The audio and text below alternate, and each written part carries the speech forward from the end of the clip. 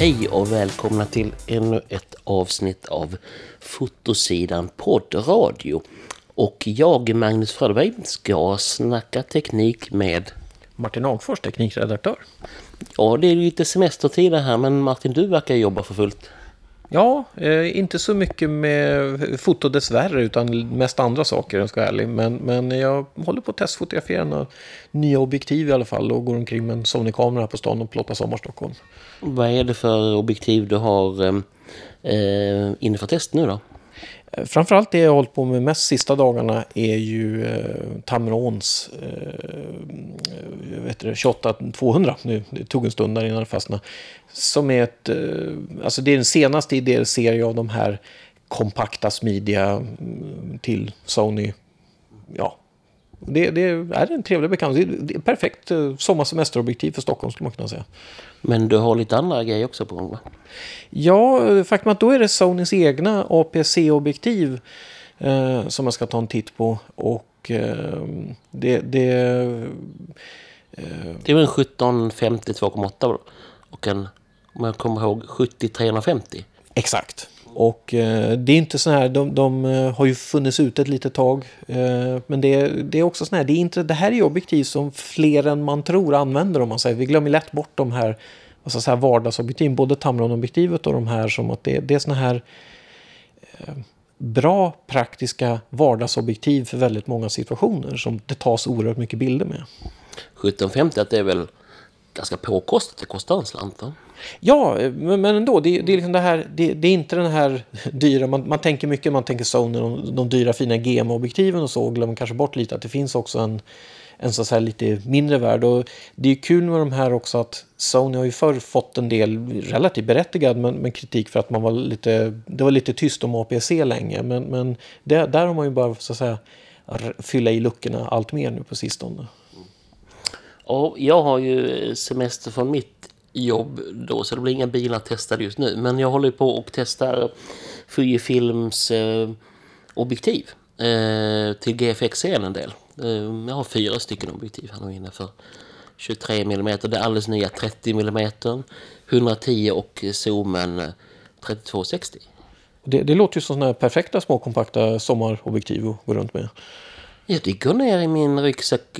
Jag har en ganska liten ryggsäck och det går ner en GFX 100 i den och de där objektiven och en tröja och lite andra grejer. Så det tycker jag är lagom semesterkit. Jag har varit runt och kört nu 450 mil runt Sverige här från Ystad upp till bra bit norr om Haparanda och fotograferat. Det var häftigt. Men det låter, för man tänker GFX lite för mig det här, det är ju trots allt mellanformat, man tänker landskapsfoto och det är ingen dum kamera att med sig egentligen ute på en långresa. Nej, för mig passar det är klart att jag hade hellre haft en lite mindre kamera, så kanske de där 50 husen är lite mer angenäma i storleksmässigt. Men mycket annat imponerar ju med GFX 100. Jag gillar ju den här bildstabiliseringen. Jag har ju vissa bilder, så måste jag säga, tagit 10 sekund med 110 mm objektivet och det är alldeles knallskarpt. Så det är väldigt imponerande. Sen är ju jag och naturfoto, jag är inte så skillad där, om man säger så att jag kämpar ju där med att få naturupplevelsen att spegla sig i bilderna. Det är inte, man blir lite besviken ibland när man kommer hem. Streetfotografer ute i naturen känns ju som sån här klassisk stockholmare på vift lite grann. Men sen så håller jag på och skriver om nyheter på fotosidan, det är sånt som händer. Och bland det nya där som vi noterade är ju, idag när vi spelar in där så släpptes ju en Nikon Z5. Och vad säger du om den, Martin, du som är Nikon Z6-ägare? Det känns ju som en ganska logisk kamera på något sätt. Dels det här att Nikon har väl så att säga fått PM:et från den stora internetvreden över att bara en minneskortsplats. Men också det här överhuvudtaget att man gör fler så att säga varianter, nivåer av kameror, och det här gör en lite enklare, lite billigare modell. Så att säga, det här känns ju mer som 600-serien på DSLR-erna fast i spegelfritt format. Så att säga. Om Z6 var lite av en D800 eller alltså D750 snarare, så att säga, D750 spegelfri, så är väl det här en D610 spegelfri snarare. Och sagt, logisk kamera kanske inte så superspännande på något så att säga tekniskt perspektiv. Men det intressanta är ju att se också det här att man fortsätter helt enkelt ska göra det här ekosystemet av grejer och det som kanske intresserar mig mer var väl kanske egentligen objektivet, den här lilla kitzoomen som följde med. Det kan ju vara ett bra objektiv för dina fjällvandringar. Ja, det är typiskt sånt. Alltså, jag har ju just i år har det blivit väldigt lite med resandet av olika skäl, men jag brukar ju resa en del normalt och jag fjällvandrar som sagt och vandrar i största allmänhet. Och det här med små kompakta objektiv där man bland annat då med hjälp av stabilisering kan ge upp lite ljusstyrka är alltid efterfrågat i både resesammanhang och vandringssammanhang. Men är det så stor skillnad mellan deras 24-70 på 4 och deras 24-50 att det är lönt och kanske gå ner i bildkvalitet? Jag ska säga så här att för mig som ändå är kanske skillnaden inte jättestor, men det är ändå den här nya ser liksom, den är mer pannkakslik så att säga. Det gör att du får en kamera som går ner i en rymlig jackficka i stort sett. För själva kameran Z5 är ju lite mindre än Z6 som ändå inte är någon stor kamera. Och jag tycker det är intressant med det här att det här är såna här vardagskombinationer som jag tror många kan ha väldigt praktiskt nytta av. Det av samma orsak som jag gillar liksom, nu de här Tamron-objektiven som de har gjort till Sonys kameror. För de har ju gett de här lite lätta, lite ljusvagare, lite mer smart uttänkt objektiven som blir, man ska uttrycka det, en bra kompromissstorlek. Det låter så tråkigt att säga, men man vill ha objektiv som är lagom tunga att gå omkring med och ändå ger en bra bildkvalitet. Och med dagens ljuskänsliga sensorer och effektiva stabilisering så kan man ju ofta ge upp lite maxbländare då för att få det helt enkelt. Ja, och det som man också kan notera att det här med dubbla minneskort det är ju inte för att Z5 är någon proffsmodell, provmodell där, utan det är väl det som ska komma. Och det ger ju kanske lite stöd åt ryktena om att det ska komma en Z6S och en Z67 med kraftigare processor och dubbla minneskort. Jo, men det är ju det att man kan säga att de är ju processormässigt så börjar ju de snart bli 2 år gamla och då har ju hunnit hända en del på processorfronten, så bara det är ju en orsak att uppgradera så att säga. Och det, med tanke på att dagens kameror blir ju så att säga allt mer processorberoende så är det en allt större orsak att göra en fysisk uppgradering. Sen är det roligt det här då att Z5 som du säger en konsumentkamera får dubbla minneskort. För jag kan säga att av de online-diskussioner jag sett kring det här med dubbla minneskort så det är inte precis proffs jag har hört vara mest upprörd över frånvaron av dubbla minneskortplats utan lustigt nog just entusiaster. Jag tror dock att alla bröllopsfotografer vill ha det. Jo, man ska komma ihåg att dubbla minneskort det ger en trygghet. Det var där jag tror upprördheten över det här med en kortplats kom. Och sen, jag kan inte låta bli att fundera för att ta en liten utvikning där att det är en sån här tillfälle där Canon och Nikon så kan ha lagt lite krokben för varann för att ofta vet ju tillverkare väl lite om vad de andra håller på med och inför lanseringen av Z6 och Z7 så visste väl Nikon hyfsat väl om vad Canon håller på med och vice versa och då var det lite att om de bara är ett minneskort så kan nog vi också göra det utan att få allt för mycket skit för det och där trippar de upp bägge två kan man ju säga. Men sen tror jag också man är ju olika trygg med olika sorters minneskort och jag är inte helt trygg med SD-kort. Nu beställde jag ett Sony TUF-kort här igår därför att jag kände att ska jag köra på SD-kort så vill jag ha den lite större trygghet att det är mindre risk att det går sönder. Men vi noterar ju här, om vi nu är inne på riktesavdelningen, att vi vet ju att Sony ska lansera en A7S3. Och i de specifikationer som ryktena talar om så pratas det om att den ska ha ett kompaktare CF-expresskort än vad Canon använder. Ett typ A-kort som då är aningen mindre än ett SD-kort. Ja, bara för att ta sån här lite teknikrepetition här. Jag menar, det som vi har sett hittills av CF Express, de har ju då samma formfaktor, samma kontakter som XQD-korten hade. Det är ju då, om man säger CF Express typ B.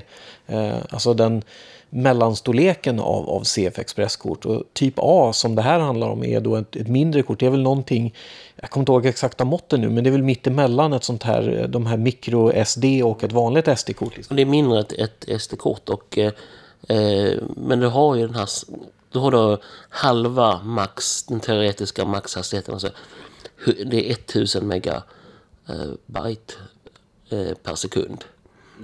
Och sen så har medan då är det dubbla, och sen så finns det typ C som är de stora, som har 4 sådana här kanaler, alltså 4 gånger så mycket. Och det är kanske tänkt för proffsvideo, kan jag tänka mig.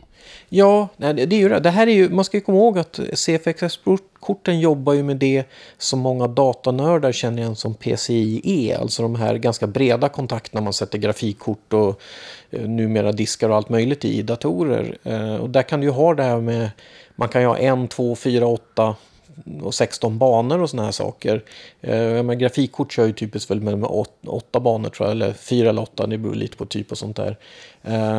Men CF Express-standarden har ju de här typ A kör alltså en bana, typ B kör 2 och typ C, som vi ännu inte har sett något till av, någon ens liksom fysisk manifestation av, ska ju då kunna ha 4 banor. Och det gör ju man kan få 1, 2 respektive 4 gånger den här grundhastigheten hos själva korten, som sen i sin tur förmodligen kommer att öka också. Så att jag menar, ett framtida sånt här typ A-kort kan ju förmodligen kanske komma upp i högre hastigheter än 1000, helt enkelt för att man uppgraderar till en ny version av den här PCIe-standarden också. Sen finns det SD-organisationen, de har ju även utvecklat något som heter SD Express. Ja, och det är ju då ett lustigt sammanträffande, för det är ju då i princip SD-kort som kör PCIe, samma så att säga protokoll. Och om man ska ta lite så här igen också teknikutvikning där, så är det ju att SD-kort är ju lite av en, man kan säga en röra protokollmässigt. De har använt flera protokoll bakåt i historien, och i och med att dagens kort, jag menar ett UHS 2-kort idag har ju egentligen bakåtkompatibilitet med flera rätt vildsint olika kommunikationsstandarder, vilket gör att SD-kort är alltid rätt mycket stökigare att implementera. Det är ju där de gamla CF-korten var fantastiskt simpla, för de använde ett enda protokoll som var väldigt välkänt, väletablerat och väl använt. Och det är samma nu med PCIe som CF Express och SD Express kommer att använda, att det är ett väldigt väletablerat protokoll som så att säga hela datorvärlden använder, och då det blir enklare att bygga. Så jag förmodligen är det väsentligt enklare i praktiken att bygga en kamera med flera CF Express eller SD Express-platser. Och framförallt att man kan blanda CF Express och SD Express och faktiskt tala samma kommunikationsprotokoll med de platserna. Idag är det så att en kamera som kombinerar, låt säga ett gammalt CF-kort och en SD-kortplats, som ju flera kameror gör, då har du 2 väldigt olika kommunikationsprotokoll som ska samsas i kameran.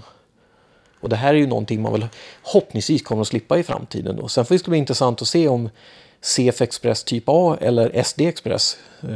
Nu misstänker jag som vanligt att vi får se vem av dem som dominerar i slutändan. Man ska ju komma ihåg att hela det här PCIe-gränssnittet är ju, det här påminner ju egentligen om de här NVMe eller M2-diskarna vi har i moderna laptops till exempel, och i mobila enheter. Alltså det är små kompakta och extremt snabba hårddiskar. Men det verkar alltså som att, jag menar, Canon, Nikon har går över till CF Express, och finns indikationer då på att Sony också gör det. Och det är de 3 stora spelarna. Ja, och det roliga är ju att man ska ju komma ihåg att Sony var ju tidigt inblandade redan i XQD-korten faktiskt, som ju en förelöpare till CF Express, och Nikon också. Det är de som faktiskt började med XQD-korten, så att säga, att använda dem i produkter vi ser så att säga som konsumentprodukter. Och det roliga är att Canon har ju varit med i den här CF Express standardorganisationen från början, men de var väl ute på ett stickspår lite grann med vad heter de? CFast-korten, ja. Det var nog för att CFast-korten hade etablerat sig på videomarknaden, och till exempel i portabla inspelare och en del videokameror, så att det fanns redan då enheter med CFast 1 Och då när CFOS 2 kom så satsade de på det. Jag tror hela videofilm, jag tror Arri hört det, alltså det här tillverkarna av sådana här stora Hollywood-filmkameror, de hade ju också hoppat på CFOS så att säga. Och det ska man ju komma ihåg, det är alltså CFOS, det är ju egentligen besläktat med de här mellansteget innan vi började med PCIe-hårddiskar är alltså SATA-standarden. Nu, man blandar bort sig, men det finns så många sådana här standarder att hålla reda på, men de är ju egentligen så att säga, och alla vet ju hur det har gått med SATA-standarden i datorer, den är ju liksom lite på väg och har försvunnit ut i tomma intet. Och IDE som då är kopplat till CF-kort, det är helt borta. Ja, alltså det används ju mycket i vad ska jag säga, såna här man kallar legacy, alltså där när du bygger enheter som ska fungera med gamla grejer. Så används ju fortfarande. Det är ungefär som den här gamla RS-232-kontakten som vi nog aldrig blir av med någonsin i historien. Den har ju funnits en hel del nu. Så. Man ska komma ihåg att det finns... Alltså CF-standarden är ju överspelad i alla sammanhang där man är ute efter riktigt bra prestanda. Däremot kommer då den att leva kvar där man är ute efter helt enkelt bara billig, enkel lagring, kanske en industridator och sånt. Helt enkelt för att den är etablerad. Men en kamera då får vi inte se några CF-kort med. Nej, det skulle förvåna mig oerhört faktiskt. Det är också att det är nu när vi bygger allt mer, alltså kameror som dels är fysiskt kompakta och vi vill bygga in mer batteri och mer elektronik och få plats med det inuti. Då vill man inte ha stora minneskort.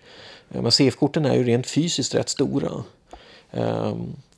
Jag menar även ett CF Express B-kort då, alltså, eller XQD-kort standarden är ju, alltså de är ju ungefär hälften så stora i yta.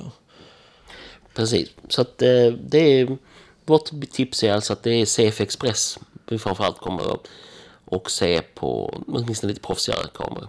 Ja, och det roliga med det här är ju att CF Express-platser blir ju också, kommer vi förmodligen att se som kortplatser i allt från surfplattor till mobiler och bärbara datorer. För jag menar, du har ju prestanda som i en NVMe-disk i liksom ett kort du kan trycka i ur en bärbar dator. Det är ju oerhört charmigt på många plan. Och det trycker ju ner priserna.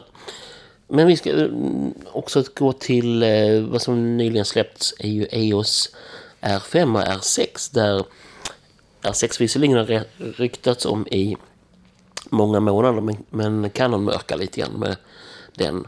Och framförallt så de har ju släppt mycket av vad kameran skulle klara av, men en sak som de sparade till sist det var ju hur effektiv deras bildstabilisering är, och där överraskar de en del för att det har ju varit en liten sanning att mindre sensorer har varit mer effektiva, större sensorer har, för de måste ju förhållandevis röra sig en större riktning då.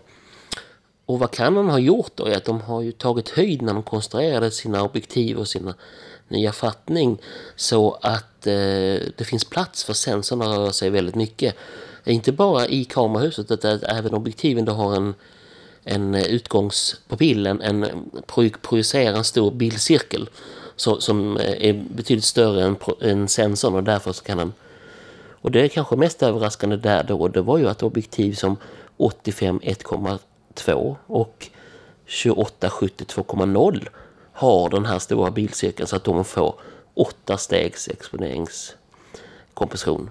Det är ju roligt för det här var ju objektiv, framförallt 28-70 där, den lanserades ju redan med första EOS R-kameran. Och den kan ju blev hudflängda på längden och bredden och tvären för att de inte hade någon bildstabilisering. Så jag kan ju tänka mig att det satt väl ingenjörer på Canon och i en blandning av frustration och log inombords så kände att ja, väntar ni bara. Men det är ju intressant att se det här, den här långsiktigheten, hur tillverkare tänker. Ska man bygga in en sån här teknik, då måste man ju börja planera för till exempel att objektiven klarar den flera år i förväg. Det här är ju ingenting man kom på i sig. Det är ingen sån här stundens ingivelse att oj, vi fick kritik för att EOS R hade inte stabilisering. Låt oss konstruera en stabilisering. Det där är ju uppenbart någonting man hade jobbat med förmodligen i flera år även innan den lanserades. Sen är det väl det där också, jag minns för länge sedan jag intervjuade en av de här favoriter, en av de här brittiska Canon-människorna som ofta ger intervjuer på större sammanhang. På det Burnhill. Exakt, Burnhill, ja. Nej, men han är ofta rolig att prata med. Han försöker vara så uppriktig han kan när han pratar med journalister. För de är ju egentligen ofta väldigt begränsade, men han brukar försöka vara liksom hjälpsam. Och han försökte ju för många år sedan, när det här med spegelfritt först var tapeten, vi talar 7-8 år sedan, förklara lite att ungefär hans artiga budskap var väl att Canon kommer nog inte vara så snabb in den här, men när vi gör något då ska vi göra det rejält. Och det roliga är att någonstans tycker jag det är en bra sammanfattning av R5 och R6 lite nu, framförallt R5. Att de må vara kanske sist med att bygga en riktigt superseriös spegelfri kamera, men när de gör det då tar de i rejält. Och just det här med stabiliseringen, att ska man bygga ett stabiliseringssystem, ja, då ser man till att bygga ett som är rejält och inte liksom, det är ingen, ja, man har inte bara gjort det för pliktskyldigt, utan man verkligen så att säga försökt göra ett system som ska ge enormt stor skillnad. Ja, här borde ju då Nikon ha en del förutsättningar i och med att deras bajonett till och med 1 millimeter bredare i diameter. Men Sony då har ju lite problem eftersom de har en mindre rörelseutrymme in i kamerakroppen, för att de har en mindre bajonett och troligen är den bara konstruerad för APS-C från början och den skohornat in fullformat. Jag tror att den var nog konstruerad i en tid, den är nog konstruerad för att rymma småbild, men i en tid där APS-C var mycket ekonomiskt viktigare än småbild, så att man gjorde den, man kan säga APS-C fick nog dominera måtten lite. Jag tror inte att man gjorde en fattning utan att tänka på småbild, det är väldigt svårt att tänka med. Men att där, vad ska jag säga, det här med hur liten man skulle kunna bygga en APS-C-kamera fick vara med och styra väldigt mycket. Och det är någonting som Canon och Nikon, som ju kom senare till den här partyt så att säga, har haft. Det här är en liten fördel att de har sett att nej, nu är det faktiskt småbild som dominerar ekonomiskt över APS-C, och då kan man lite prioritera ner APS-C. Sen är det ju lustigt att se om man tittar på Z50 som ju Nikon har, att trots den där något gigantiska objektivfattningen så går det ju ändå att bygga en hyfsat liten kamera trots det. Sen är det väl också att jag tror där både det som kan begränsa Nikon och kanske ännu mer Sony i det här fallet är ju då att man inte har tänkt på det här att bygga en tillräckligt stor bildcirkel i sina objektiv för att ge plats för en så stor rörelse hos sensorn, så att stabilisering. Så att det är både hur fattningen är men också hur man har designat objektiven, och det där är inte något man kan igen göra om på en kaffekvart heller. När man ser på Canons Zoom 24-240, där har de inte kunnat göra lika stor bildcirkel, och då är det bara 16, inom citationstecken bara 6,5 steg. Och det är ju ändå rätt mycket. Ja, men sen tror jag att det finns en räddande faktor för både Sony och Nikon i det här fallet, med om de vill liksom göra stabilisering mer effektiv, är att i jakten på bra hörn och kantbestranda i sin objektiv har man förmodligen gått upp i bildcirkel av den orsaken, och indirekt också öppnat upp för att göra en effektivare stabilisering. Så att jag tror bägge kommer att kunna göra effektivare stabilisering, men de är ju trots allt inte dåliga idag heller med sina runt 5 steg i runda slängar. Men man kan säga att de har ju plötsligt hamnat efter Canon på stabilisering, och Canon har ju faktiskt till och med lite grann förmodligen gett Olympus något att fundera på, som hittills har lett ligan där mycket då också tack vare att de har en mindre och lättare sensor att flytta på. Jag kan ju sen misstänka att Canons stabilisering, om den nu ska vara lika effektiv som Olympus och flytta runt en 4 gånger tyngre sensor, så kommer den ju förmodligen dra en hel del mer batteri än vad samma stabilisering gör i Olympus. Det gör det nog, och det ska bli intressant att se om Olympus kan ta det här vidare ytterligare. Jag måste ju ändå säga att jag var extremt imponerad när jag använde deras bildstabilisering med 4 sekunders exponeringstid, tror jag. Jag provade 8, men det blev inte riktigt skarpt.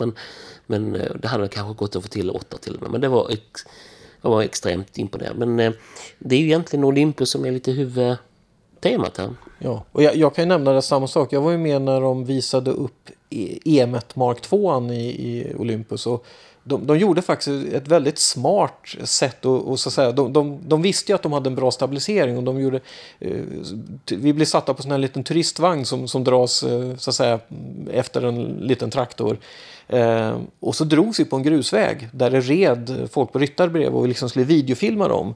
Och det här att bli dragen på en skakande vagn på en grusväg och du ska videofilma någonting, det låter ju liksom som en mardrömsscenario, men faktum var att det fungerade ju häpnadsväckande bra tack vare den. Och det var en väldig ögonöppnare, tror jag, för många av oss där, att just den kombinationen de hade av bra sensorstabilisering och optisk, att det var ju som om man har en Steadicam-rigg på något sätt med sig. Jag har ju sett när man har monterat en Olympus-kamera sida vid sida med en Sony-kamera och hållit dem bredvid, alltså i samma rigg, och hur stor skillnad det är med handtaget. Men jag tänkte att vi ska komma nu till vårt litet huvudämne för det här samtalet. Och det är just Olympus som är i epicentrum för vårt samtal. Vi nämligen har ju nåtts av nyheten att Olympus har sålts. Eller inte hela företaget, men kameradelen är på väg att säljas. Därför att man har dålig lönsamhet i sin kameratillverkning.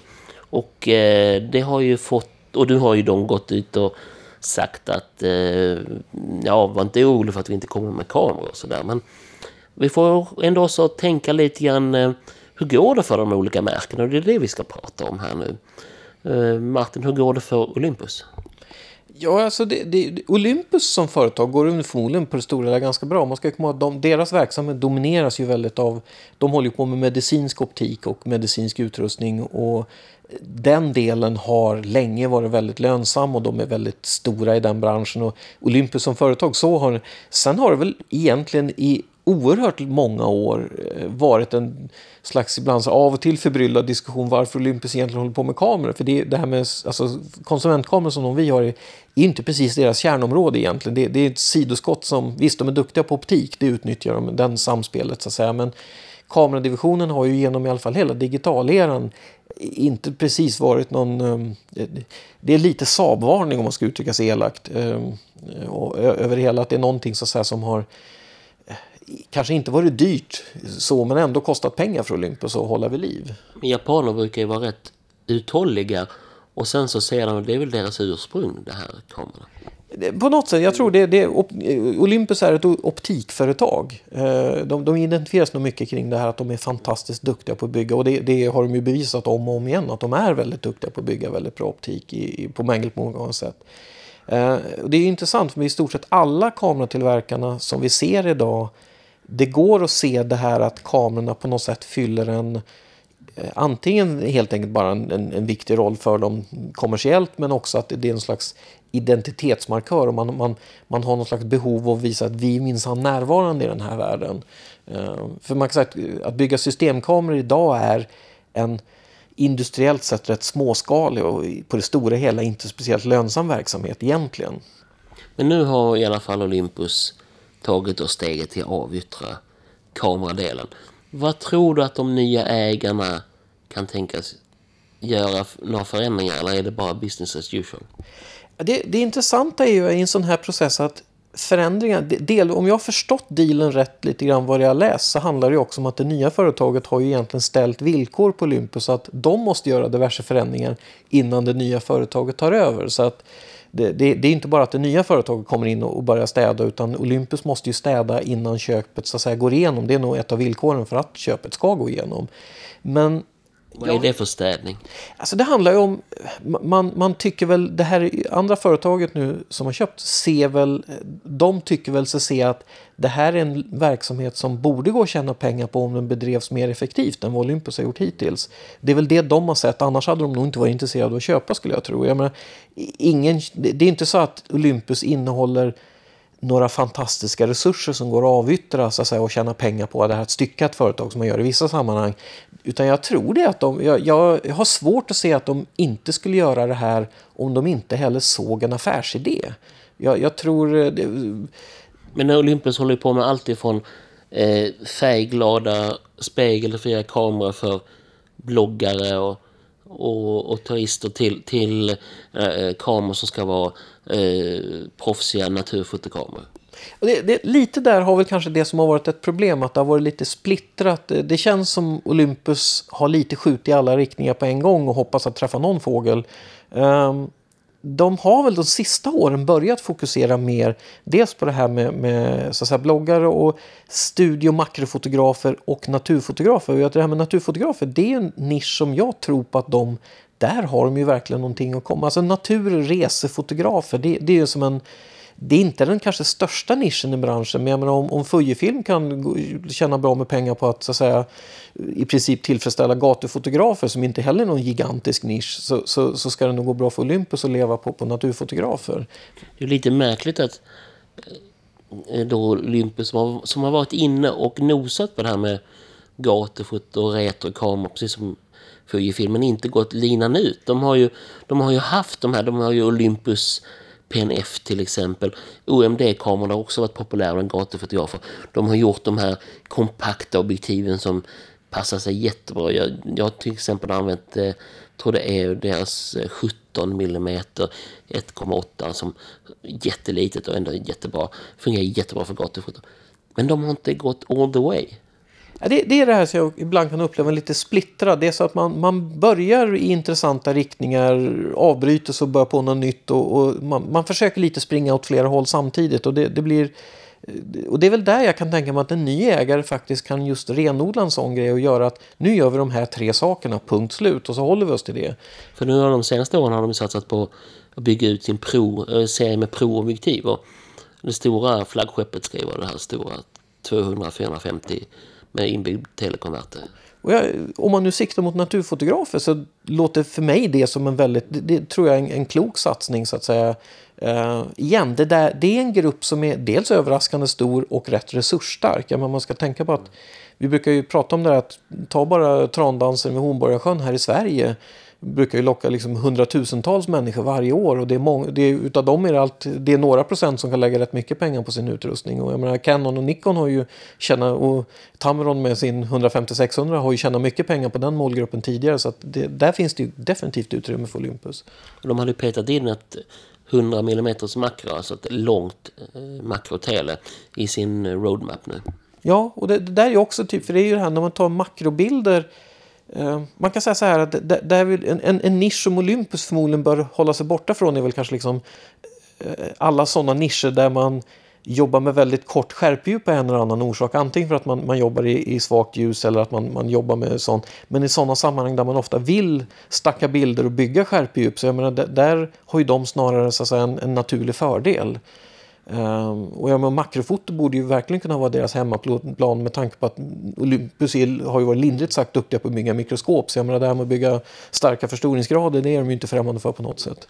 Nej, jag kommer ihåg när Olympus skulle satsa, nu satsar de ju på nya proffskameran med EM1X och det verkar ju inte ha gått så himla bra.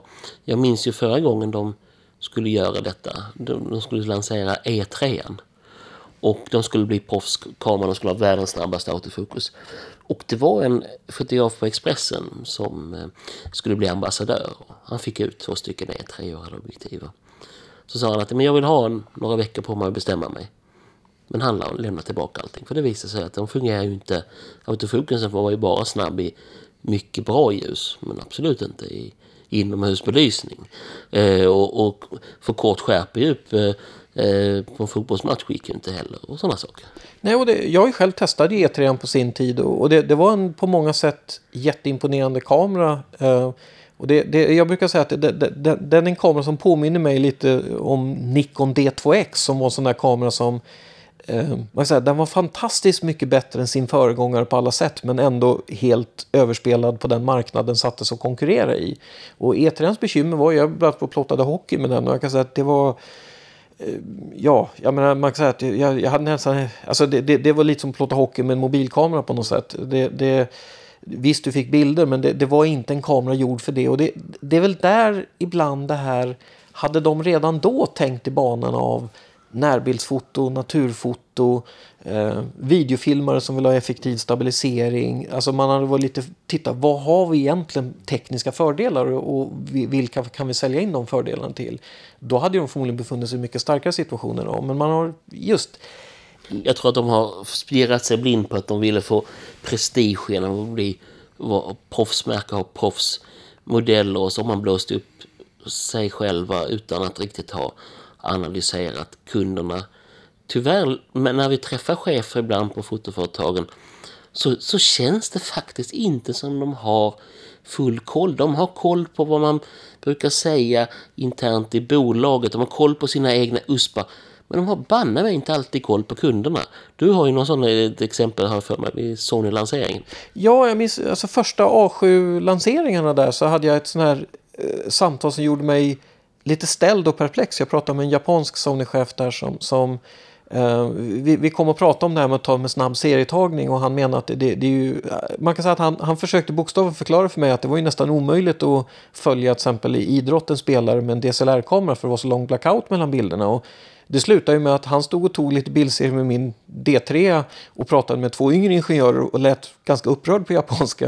För det var som att det var någonting som någon inte riktigt hade berättat för honom, eller han kanske hade missat ett memo där. Men det har ju faktiskt ändå historiskt funkat hyfsat att köra DSLR-kameror och plåta sport med. Men, och det gör en så liksom förbryllad det här att någon i en position där de fattar beslut om kameror och framtida lanseringar kan vara närmast häpnadsväckande okunniga om vad konkurrenterna håller på med. Och jag har ju sett många exempel på det här. Men jag alluderar på det här med D2X förut, där Nikon byggde säkert en kamera som ju överträffade allting de hade gjort innan. Men bara att de hade helt missat att Canon hade släppt vad heter den? Alltså första de här, alltså den 10 megapixeln som tog 8 bilder i sekunden. 1DS första fullformat. Ja, och det gjorde att D2X hamnade ju, visst det var den bästa kameran Nikon hade byggt, men den var ändå helt obsolet jämfört med konkurrenterna. Va? Och det här är ett misstag som jag tror alla tillverkare då och då gör. Canon gjorde ju samma lite det här i entusiastsegmentet med, de hade ju en jätteframgång med 10D och 20D. Men sen pajade de helt med 40D och 50D som var egentligen lite för billiga och inte tillräckligt bra. Ja, alltså, vad man gjorde var det här som de själva berättade om ganska öppenhjärtligt, var ganska roligt, att de sa det att de frågade ju egentligen ägare av 20D, hur vill ni att en 30D ska se ut? Och sen frågar man ägare av 30D, hur tycker ni en 40D ska ut? Och sen någonstans så kom någon på tanken och frågade, vi kanske ska fråga de som inte har valt våra kameror hur de skulle vilja ha. Och det slutade ju med 7D som blev en jätteframgång. För då lyssnade man ju på sådana som då hade valt bort deras kameror istället. Och ändå så har Canon, Nikon och så alla missat sådana grejer som att marknaden efterfrågar dubbla minnesskott. Ibland, till deras försvar måste man säga att ibland tas besluten långt innan modet har svängt. Därför att det kan ligga flera år tillbaka. Jag vet till exempel vid lanseringen av Canon 5D Mark III så frågan, varför kan man bara använda minnesskott upp till 30 megabyte per sekund i den här för SD-kort i den här kameran? Jo, det var ju så att det kom ju att den här var sign-off på just den delen långt innan den standarden hade slagit den nya. Och sådana detaljer kan vi. Ja, det finns ju många exempel på såna här så att säga, där man har för mig är Wi-Fi den klassikern där man, det roliga var att som sagt det byggdes ju kameror Wi-Fi ganska tidigt, men de floppade rätt rejält för att det var bland annat som Nikons de här kompakterna P1 och P2 som hade Wi-Fi på ett tidigt stadium. Men det här ska vi komma ihåg, det var långt före det fanns några publika Wi-Fi-nät någonstans. Det var knappt någon som hade Wi-Fi hemma ens. Och det fanns inga internetcaféer och det fanns ingen Facebook, ingen Instagram eller någonting. Och menar, Wi-Fi på den tiden var ganska poänglöst. Så att de flesta kameratillverkare, inte bara Nikon, drog slutsats att Wi-Fi-kamera, men det är skit vi, det är nog ingen stor grej. Och sen när det plötsligt väldigt hastigt blev en stor grej så hade man ju inte byggt in något stöd för det i arkitekturen i kameran. Det fanns helt enkelt inga, så att säga, det är inte bara att slänga på Wi-Fi i en kamera. Du måste liksom uppgradera, och uttrycker moderkortet i kameran för att ge utrymme för såna här grejer. Och där hamnade de i otakt allihop under en period. Sen rättade de till det relativt snabbt ändå. Men det där är ett typexempel på det här att man kan ibland ha lite otur i tajmingen bara. Man fattar ett beslut som 3 år senare, när det så att säga faktiskt implementeras, visade sig, whoops, det där blev inte så bra. Och då får man leva med de konsekvenserna tills man har hunnit rätta till det. För de kan inte igen bara plötsligt byta ut arkitekturen i sina kameror. För igen, det här är kom ihåg att vi jobbar i en väldigt småskalig bransch ingenjörsmässigt där alltså det här är tillverkare som jobbar i, om vi jämför med till exempel man jobbar med mobiltelefoner i försumbart små tillverkningsserier med väldigt dyra komponenter. Och då kan man inte vara så jättesnabbrörlig. Så det kommer alltid att ske såna här missar då och då. Va? Men om vi nu går igenom märkena här i vår lilla enkla analys av närtidshistorien och framtiden. Om vi då kommer in till Sony. Sony måste ju ändå sägas vara den lite lysande stjärnan de senaste åren. De som verkligen fått spegelfritt på fötter och som har varit lite introducerat ny teknik. Ja, ska man uttrycka det elakt så var det lite elakt så var det väl så att Olympus var ju den som på något sätt marknadsförde spegelfritt och Sony har tjänat pengarna på det. Om man ska uttrycka det på ett väldigt elakt sätt. Nej, men då, det handlar ju om att Sony var inte först in på spegelfritt, ska man komma ihåg. Det var Panasonic och Olympus. Däremot hade nog Sony, precis som andra, ögonen på det och de Jag kan säga att i början var det väl lite... Alltså första A7-serien var... med dagens mått mätt så framstår de närmast som ganska lyckade prototyper. Sen har man blivit väldigt duktiga på någonting, och det får jag säga någonting om man ska ge Canon och Nikon historiskt beröm. De har faktiskt, tvärt emot vad många tror, varit extremt duktiga på att lyssna på sina användare. I och för sig kanske de lyssnar väldigt mycket mer på yrkesfotografer än på entusiaster, men de är duktiga, de lyssnar mycket mer än vad många tror. Och det här har Sony också utvecklat till den konst som det behöver vara, och de har ju envetet och ihärdigt rätta till fel, missar och små såna här gotcha-upplevelser de har fått när de har pratat med användare. Och det märks, vi har ju pratat mycket med dem genom åren, men vi hade ju under många år pressevent med en japansk ingenjör som antecknade flitigt när vi ställde mycket frågor och detaljerade frågor och antecknade oerhört flitigt. Och det här är ju sån information, de samlar in det från alla journalister och från när de lånar ut kameror, och det här har gett resultat. Sony har börjat bygga kameror. Jag menar, idag är det en hel del... Det börjar bli ganska gott om proffsfotografer som jobbar med Sony. För att de har lyckats göra sig relevanta för proffsfotografer med oerhört envist hårt arbete. Och genom att lyssna noga, anteckna och så att säga fixa saker och helt enkelt envist rätta till och fortsätta justera. Och de har inte snålat på videoprestandan. Nej, som vissa andra tillverkare fått mycket gräl för.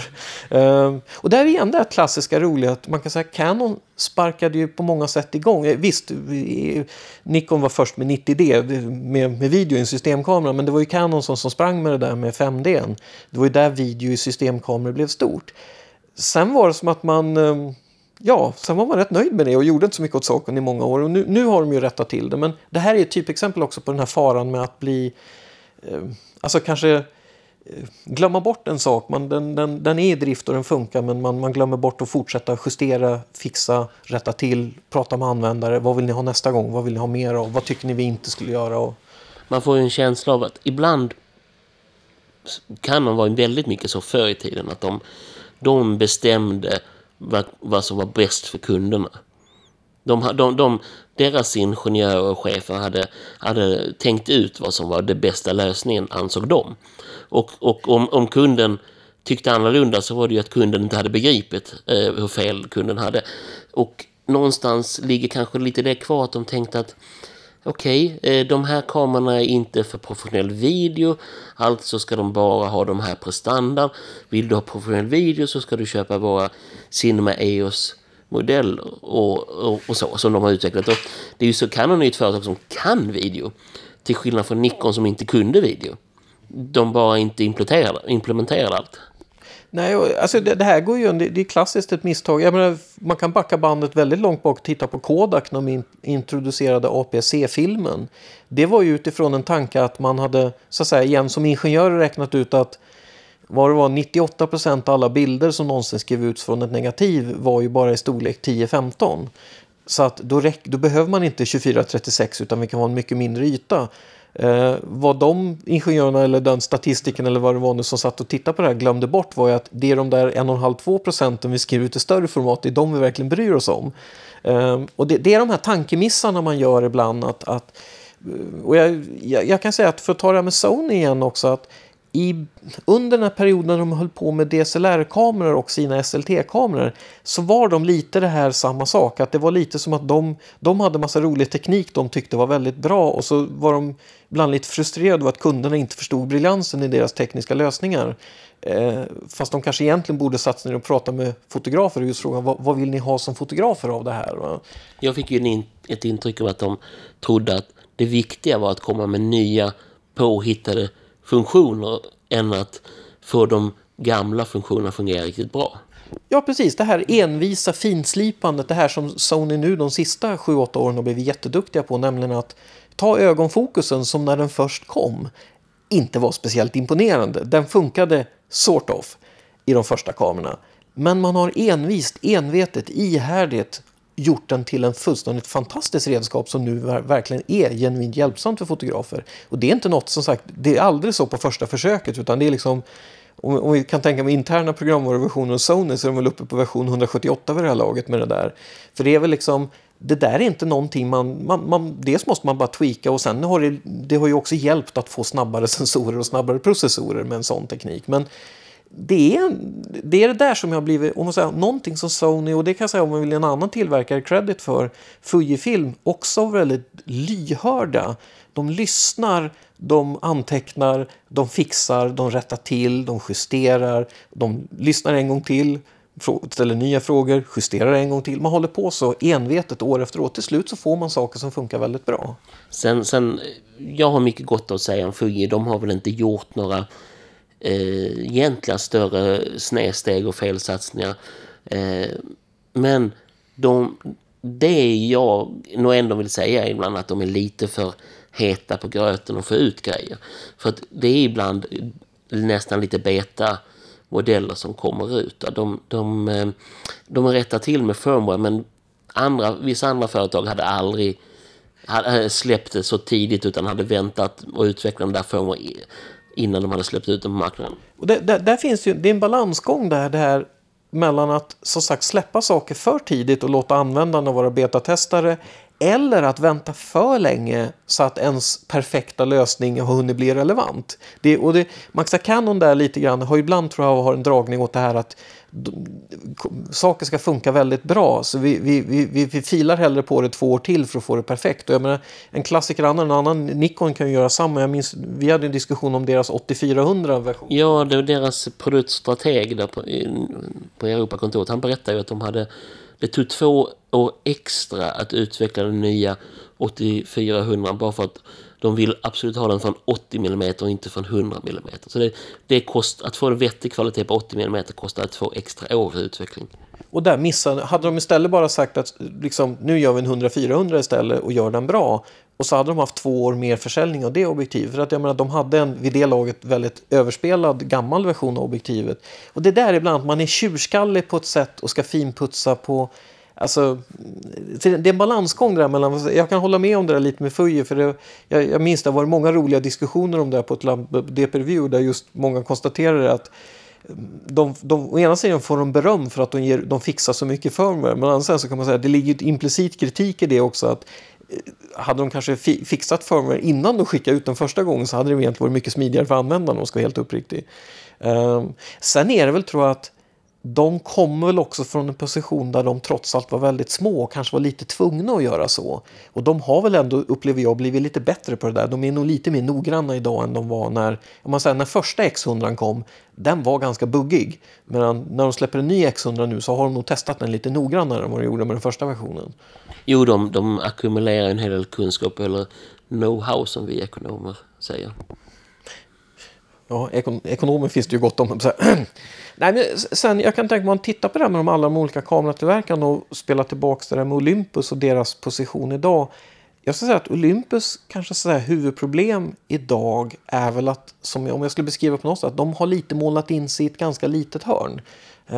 Man har satsat helt och hållet på ett enda sensorformat. Man märker nästan alla andra eller fototillverkarna jobbar ju med minst 2 sensorformat. Jag menar, visst, alltså Olympus gör ju kompakter, men bara är att de till exempel inte har jobbat, så vitt jag känner till, med någon entumsensorer till exempel, som ju förmodligen hade varit ett väldigt bra område för dem med deras förmåga att bygga små kompakta optiker och såna här saker.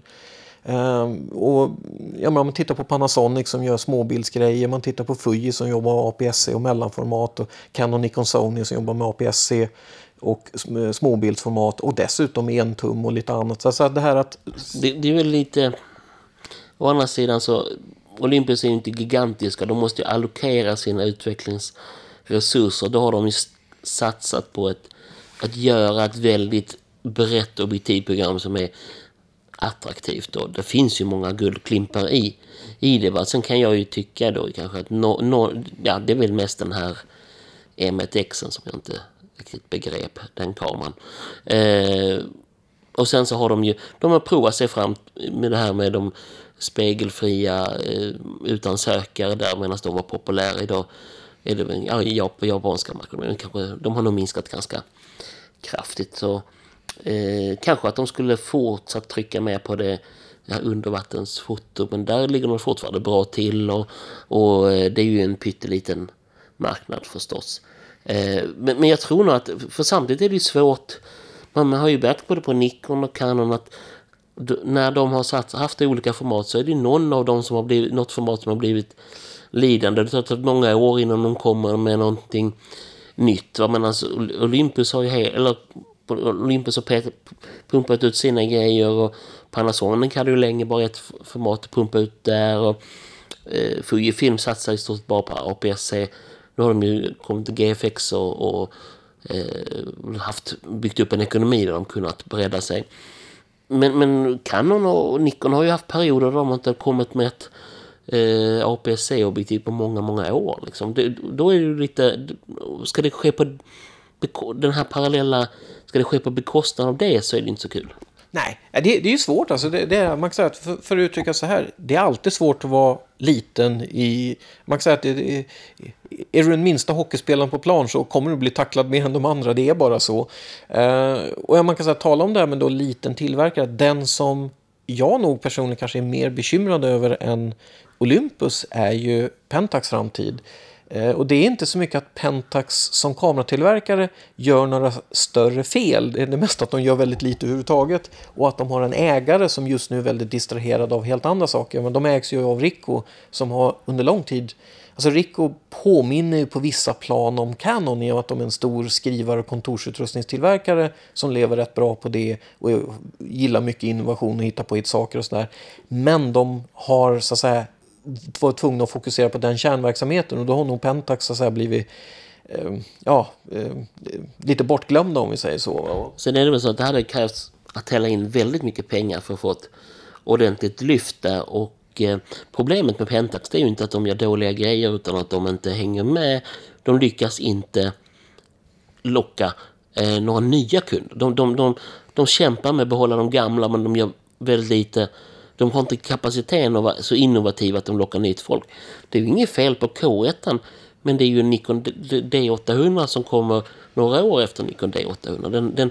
Den har någon unik för nästa här med multiskottteknik och sådär, men det lockar så för otroligt få extra nya kunder, utan det handlar mycket om att tillgodose dem man ännu lyckats hålla kvar. Och deras objektivtillverkning går ju i lusatakt. Ja, och det är väl det där igen. Alltså är man liten så har man lite resurser att utveckla. Har man lite resurser att utveckla så har man svårt att locka nya kunder. Och då är det svårt att sluta vara liten, om man säger så. Och sen kan man ju titta på andra som ändå har... Jag tänker på ett företag som Leica som var väldigt illa ute. Alltså kameratillverkare, inte företaget som helhet. Det ändrar Leica som helhet är ju ett företag som är mycket större än kameratillverkningen. Leica kameratillverkaren är ju en väldigt liten del av Leica. Ja, egentligen är de ju 3 företag då. Det är ju, och de i sin tur är ju inte kopplade. Mer än att de håller till i samma ort och samma ursprung. Men då har ju ett som sysslar med Geosystem som sysslar med lantmäteriutrustning. Och då har Microsystem som gör mikroskop och sånt. Och sen har du ju Leica Camera. Och de gör ju bara kameror och kikare. Och de är ju egentligen små. Men de har ju haft en förbluffande produktutveckling, måste man ändå säga, de senaste åren. De har många parallella serier. De har S-systemet, T-systemet och M-systemet och X-systemet. Det är ju jättemycket. Och det här är en tillverkare som jag skulle tro ändå som... Alltså, Leica Camera är väl som företag mindre än, låt säga, Olympus är. Men har ändå då satsat på flera sensorformat, flera kameraserier. Och visst, det är nog så att inte alla de där kanske bär sig. Men man så att säga trevar sig fram mot en totallösning som ändå funkar. De har nog haft ekonomi för att prova flera olika ben. Och sen har de haft ekonomi att betala Panasonic för teknik. Ja, och jag menar, det var väl det här berömda att det var ju, när de var som mest illa ute så var det de i praktiken tjänade pengar på en period var ju egentligen att sätta Leica-logga på Panasonic-kompakter och ta extra betalt för dem. Och,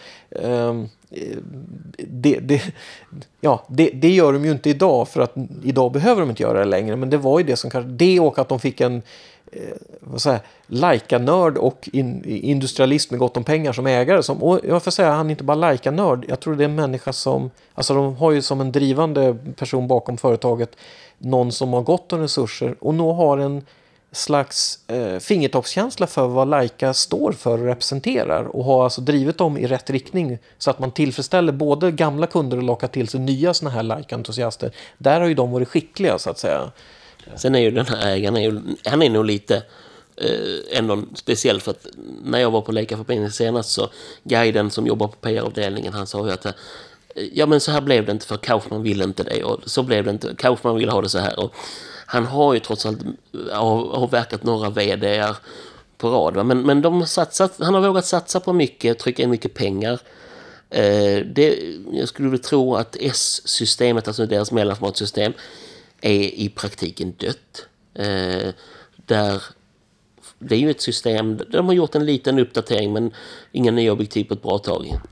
Jag ska säga att Fujifilm har ju lagt ett väldigt effektivt krokben för dem där med sitt GF-system där. För det huvudtaget så har ju, jag tror Fujifilms inträde på mellanformatsmarknaden, både Phase One och Leica har nog fått en väldig uppförsbacke på grund av det. För det roligaste intressanta är att Fujifilm är ingen som marknadsandel på kameramarknaden i stort, så har de historiskt inte varit så stora, men de är ett rätt stort företag, och de har, när det gäller exempel saker som optik och sånt, så har de väldigt stora resurser. Och jag menar, för i jämförelse med både Leica och Phase One till exempel, och Hasselblad, vår svenska, så är ju Fujifilm en gigantiskt stort företag med enorma resurser.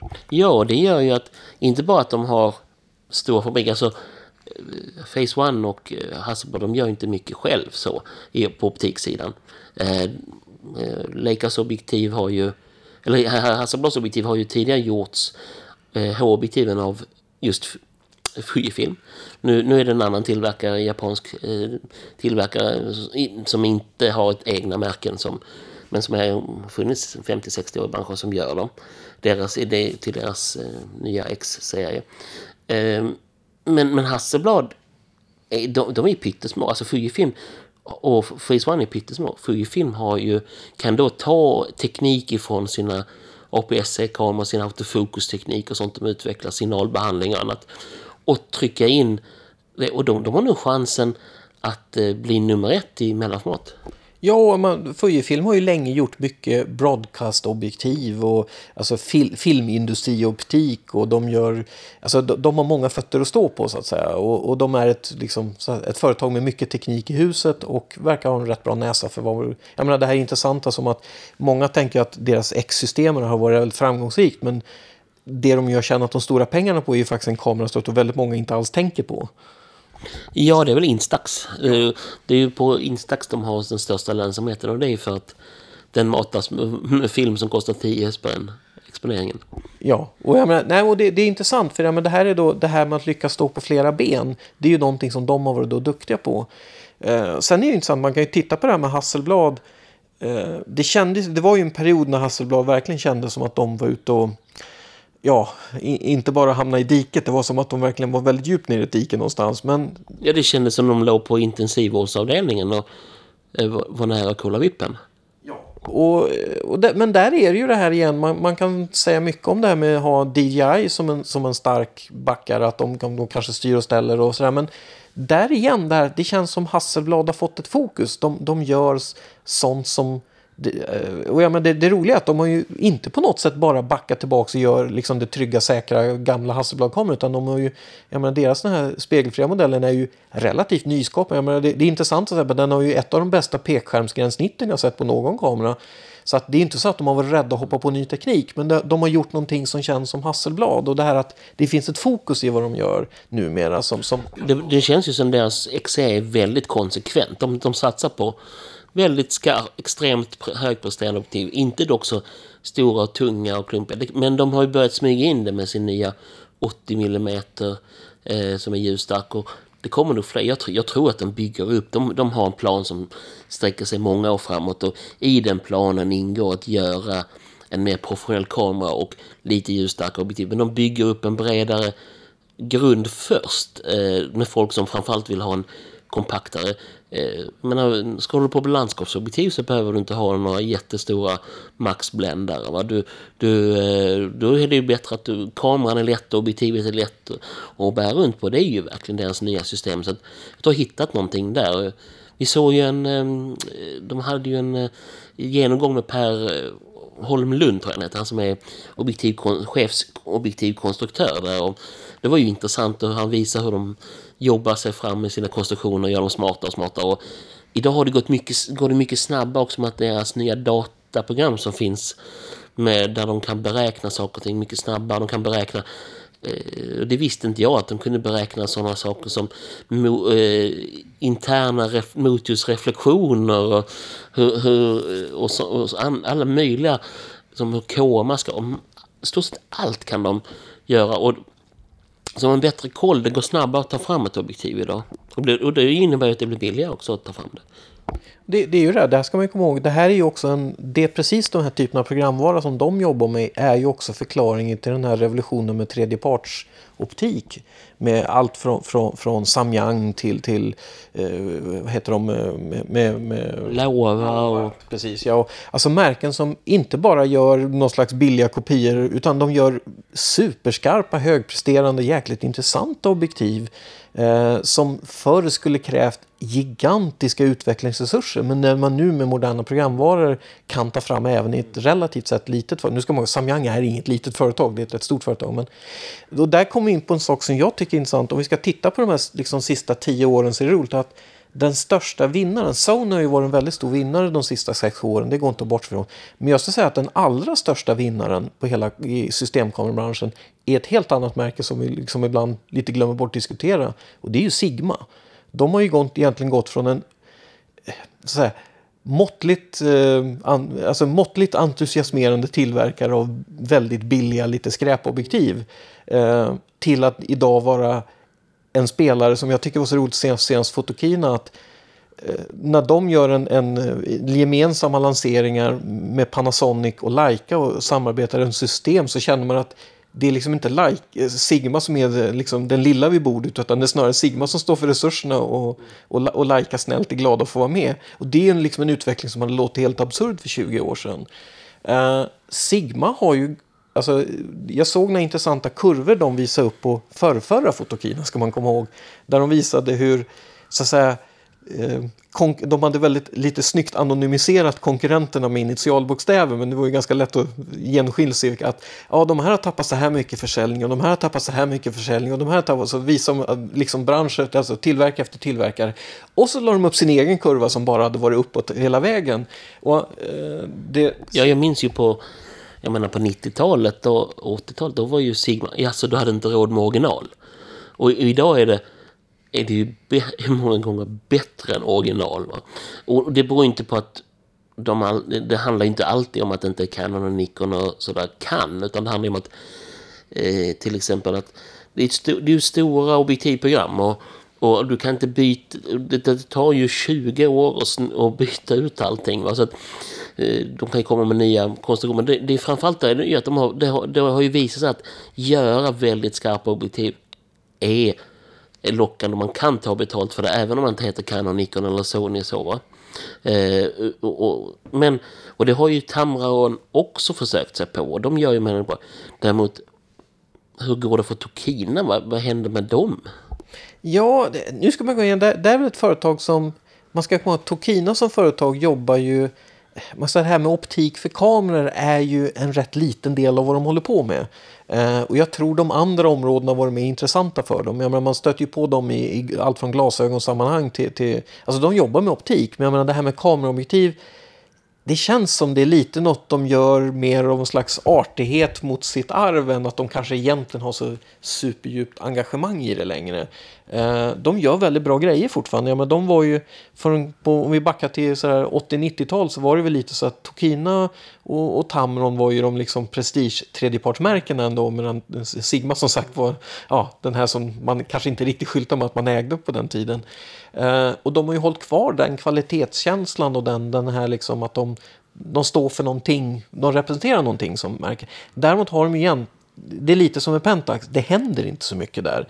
De kommer med väldigt få lanseringar och det de gör är ganska försiktiga saker, känns som. Det är inte så att de skapar någonting spännande. Det är intressant och jag menar, man tittar igen på Sigma och Tamron som har lanserat oerhört mycket spännande saker. Men Tamron som är den stora zoom-specialisten. Ja, det finns nog ingen som är bättre på att göra i synnerhet superzoomar än Tamron. Det är ju där är ju de kungar.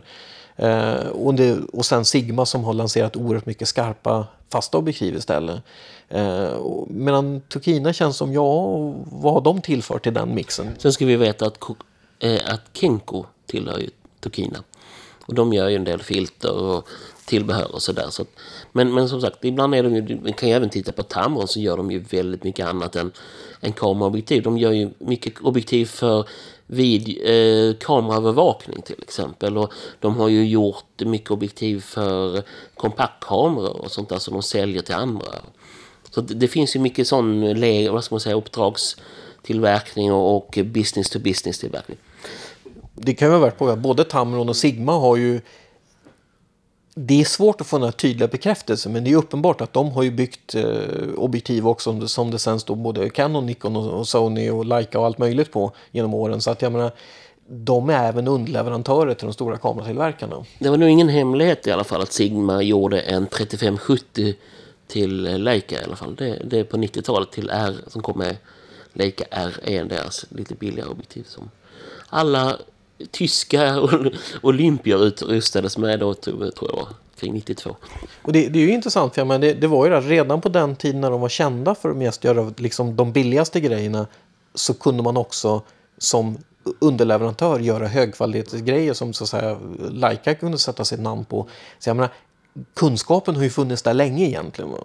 Och vi har inte pratat så mycket om Panasonic, och det är ju egentligen rätt intressant. Och de känns ju som att de är inne och gör en vild vågspelschansning här med Leicas L-fattning och fullformat och sådär. Och när man pratar med folk så tycker en del att det verkar ju vara en kompetent kamera, de här fullformaten, men hyggligt stora och tunga.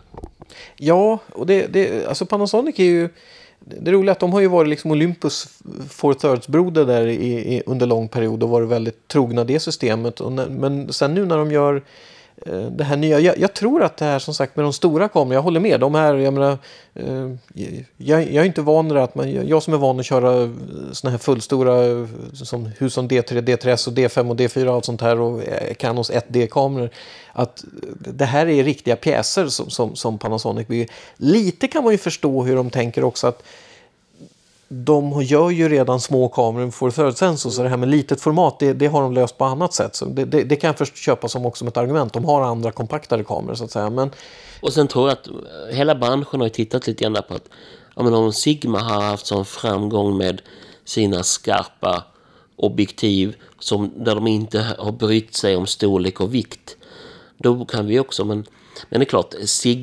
Panasonics 51,4 väger väl över kilot, är ju riktigt bäst. Ja, sen tror jag att det här med de stora kamerorna, det kan också, det är ju så att för Panasonic kommer ju alltid video vara väldigt centralt i vad de gör. Och ska man bygga väldigt högpresterande videokameror så vill du till exempel inte få några överhettningsproblem.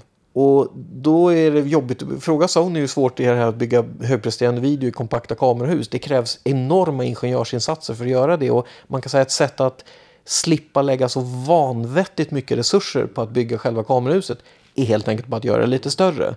Och nu är det ju Canon som har fått en diskussion om överhettningsproblem. Även om jag själv ser utifrån det här är att folk verkar lite orealistiska krav på, när man ska filma någonting långt i en halvtimme, till exempel en match eller en intervju, då filmar man kanske inte i maxupplösning med snabbaste bildfrekvens och så vidare. Nej, och det är väl som vanligt där. Vi får ju alltid de här diskussionerna om... min favorit är nog det här med bandning. Ett fenomen som jag tror många glömmer bort, att exakt alla digitalkameror som någonsin har byggts har bandning i någon form. Sen är det vissa kameror där det är lite lättare att provocera fram än andra. Och man gör ofta en jättegrej av även ganska... Alltså det här bandning när du... Ja, om du drar lågdragarna 4 steg och tar en motljusbild med blixt så kan du få fram bandning. Vilket ju händer en gång var 100,000 bild, så att problemet kanske inte är så gigantiskt ändå egentligen. Och det blir lite att man ibland, det blir igen det här lite, det är ungefär lite som idrottsfans som debatterar att det blir mycket skrik och lite ull kring själva sakinnehållet i debatten. Just när nya kameror lanseras så blir det på något sätt att så att säga entusiaster för andra märken känner ett väldigt starkt behov att hitta någonting att racka ner på. Och det här ser det är ju, jag tror det här med de här dubbla minneskorten var väl lite en sån här klassiker i den branschen också. Att det fanns nog mycket såna här... Man kan säga, det var viktigt att fort hitta någon slags nackdel med någonting nytt som lanserades. Så det är väl lite om man tittar på Panasonic där. De har ju fått en del, nu de är så pass små så att de brukar inte väcka upp några större internetstormar vad Panasonic gör. De har en förmåga att lite flyga under radarn där till deras nackdel ibland. Men det här att de gör stora kameror tror jag kanske inte har upprört så många. Dels för att det är, bara för att det är Panasonic som gör det så många kanske inte reagerar på det på samma sätt som Canon, Nikon och Sony har gjort exakt samma sak. Men jag kan säga, de kan göra sådana saker för att det finns också en teknisk förklaring till det tror jag. Och jag menar, i deras fall så om du ändå ska sätta på, jag menar, varken Leicas L-objektiv eller de Sigma-objektiv som har anpassats för den fattningen kommer ju vara speciellt små och lätta. Och att då bygga ett superlätt kompakt kamerahus är ju kanske inte prio 1. Utan då är det... Sen kommer nog Sigma med kompaktare som ändå även kommer att finnas med RF-fattning och Nikon Z och Sony E-fattning. Men så det kommer nog Sigma-objektiv som är specialbyggda för spegelfria kameror som blir kompakta och lättare. Ja, så det som Tamron har gjort så himla bra då, om vi tar de här som vi pratar om till Sony-kamerorna till exempel. Tamron har ju ofta varit väldigt duktiga på det här med att bygga objektiv som är ohyggligt smarta kompromisser mellan, alltså väldigt smarta avvägningar. Sen har det ju sagt visat sig som affärsidé att sälja lite tunga, kanske på ett sätt fysiskt klumpiga men väldigt högpresterande och inte superdyra objektiv har ju funkar väldigt bra för Sigma. Sen jag tänker på Panasonic som märke är ju intressant för att de är ju en väldigt stor spelare i videobranschen. Vilket gör att de är ju kanske de är en större kameratillverkare än vad man kanske ibland tänker om man bara tittar på deras systemkameror. Ja, alltså stillbild så ser man ju inte så ofta. Men ser man folk som har på videofilmer så ser man ju väldigt många som har Panasonic. Och där, ur ett kreativt perspektiv så förstår jag att det behövs ett alternativ som är för Micro Four Thirds. Det är ett problem att det är svårt att få till det här läckra korta skärpedjupet. Då blir det ju en signifikant skillnad att gå upp till fullformat. Det är 2 stegs skillnad i motsvarande skärpedjup. Och det gör ju en väldigt stor visuell effekt. Va? När man då kan jobba med en 51,4 och filma med till exempel. Och det är ju intressant, man tänker på att om man tittar på Panasonics videoutbud är stort så är även Four Thirds-sensorn ganska stor jämfört med hur deras klassiska video kommer. Och sen kommer nu den här småbildssensorn ytterligare ett steg upp så att man har ju liksom där att ställa sig på fler fötter så att säga. Och de kommer väl kanske aldrig vara en jättespelare bland stillbildsfotograferna. De har liksom kanske ingen tydlig identitet bland stillbildsfotograferna. Men de har identiteten att vi gör bra videogrejer. Och alltså, de har ju ohyggligt grundmurad identitet där. De här GH-kamerorna har ju varit deras så att säga största hit historiskt så att säga. Och jag tror att de har en trogen kundgrupp där som nog alltså nya S-modellen där med småbildssensorn, jag tror den kittlar många av dem. För den är ju ändå, för att vara den kamera den är så är den ju faktiskt inte hysteriskt dyr heller. Det är ingen billig kamera men den är inte så dyr i relation vad du hade fått betala för samma så att säga, prestanda i en fullstor videokamera så att säga. Där är det ju intressant att jämföra lite grann med Sony nu. Ryktena är ganska envisa när det är Sony att de kommer att hålla kvar vid 12 megapixel sensor som ger då när man då beskär ner den till videoproportioner så blir det ju 4K, alltså 8 megapixel. Och att man inte satsat på en mer högupplöst sensor där man dels kan få ut 6K, man kan inte få oversampla och sådana saker. Att Sony verkar ha satsat på. Dessutom blir ju kanske en kamera med 24 megapixel eller någonting så mer attraktiv som stillbildskamera. Där tror jag att det också att de... Jag kan tänka mig att igen, deras kameratillverkare brukar ha relativt bra koll på vad deras konkurrenter håller på med. Att jag tror de kan ha haft en del aningar om vad Canon har hållit på med. För sånt är förmodligen lite svårt att hålla alldeles superhemligt. Och de har nog varit tvungna någonstans under utvecklingen av senaste AGS-modellen varit tvungna att ska vi hoppa på det tåget och bygga det här 8K hela den biten. Men då hade de också förmodligen fått bygga ett större kamerahus för att få in mer kylning, mer batteri. Det finns massa saker de hade behövt göra om. Och i valet där så har de resonerat så att det är ju trots allt att A7 eller A7-3 och A7R4 de är ju bra såna här hybrid stillbilds videokameror. De känner nog att de har täckt det och då kan de bygga en mer renodlad superkompakt den här. För A7S är ju trots allt en väldigt liten kamera. Den är ju, som jag förstår det fortfarande, R5 blir ju en fysiskt större kamera. Och man har valt att hålla kvar vid det och så renodlar man det istället. Och tycker att vill ni ha det här med den här högupplösta sensorn och videofilmning, ja då har vi A7R4 som gör det jobbet bra. Så jag förstår hur de tänker. Sen om det så att säga, hur det mottas, det är svårt att uttala sig om. Men jag kan på ett sätt förstå var de kommer ifrån. För att de har nog fått göra om A7S rejält om de skulle konkurrera med R5 rakt upp och ner så att säga. Ja, jag håller med. Alltså, jag tror att de har tänkt att vi ska ha en renodlad produktionskamera som är där man satsar på pålitlighet framförallt. Och kanske anslutningar och annat. Och de lär ju ha inte riktigt jobbat mycket med en effektiv passiv kylning. Och det fanns ju några gamla spionbilder som när kameran användes som visade att den var tjockare. Jag vet inte om det stämmer, men just för att den här passiva kylningen medan Panasonic har ju aktiv kylning. Va? Canon har bara passiv kylning, men där har du ju också överhettningsproblem. Och det kanske, om man ska prata om riktigt ren professionell produktion, då vill man ju ha det så säkert och tryggt som möjligt. Och då kanske inte heller man har de flesta som jobbar på den här nivån med den här kameran, då är det 4K arbetsflöde som gäller, inte 6K eller 8K. För att man måste tänka på att höja den nivån i datamängd när det ska vara redundans på serverlagring och överföringshastigheter och processer kräver och så vidare och rendering. Det medför så otroligt mycket kostnader att höja en nivå. Och jag menar det här med video, man ska komma ihåg att när vi talar såna här professionella videokunder som jag tror du refererar till här. Jag hade ett klassexempel bara nu, för mindre än en vecka sedan så pågick det en reklaminspelning här på gatan utanför där jag bor.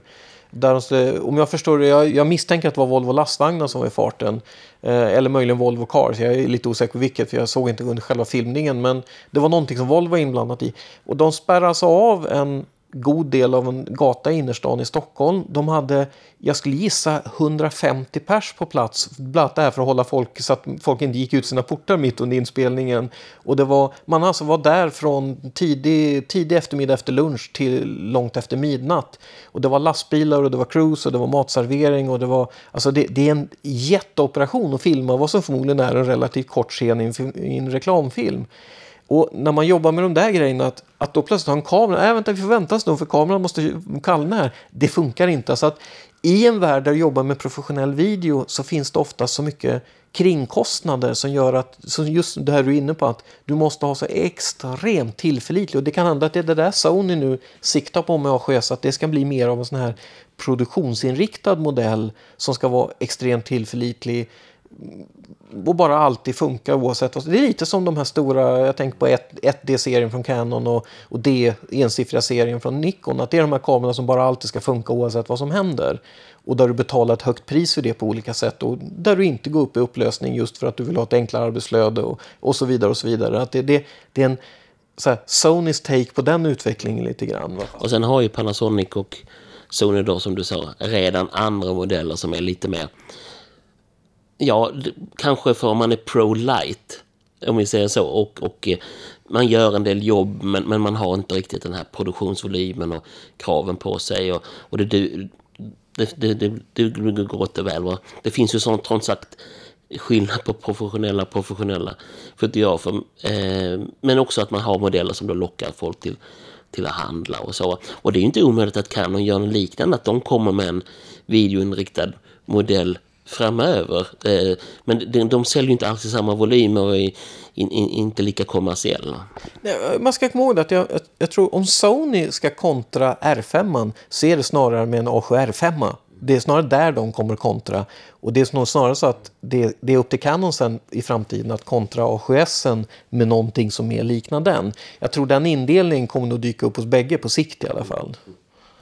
Nu har vi stort sett tagit alla märken utom Sinar och Alpa och de här allra mest minsta. Vi har varit inne och nosat på Phase One eller har vi pratat om tidigare, där vi tror att de kanske har satsat på fel häst som har försökt bygga den ultimata spegelreflexkameran.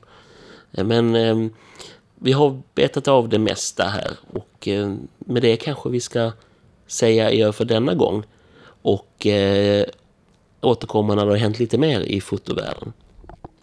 Det låter som en bra avrundning, och vi hoppas att alla andra har en fortsatt trevlig sommar. Tack och hej!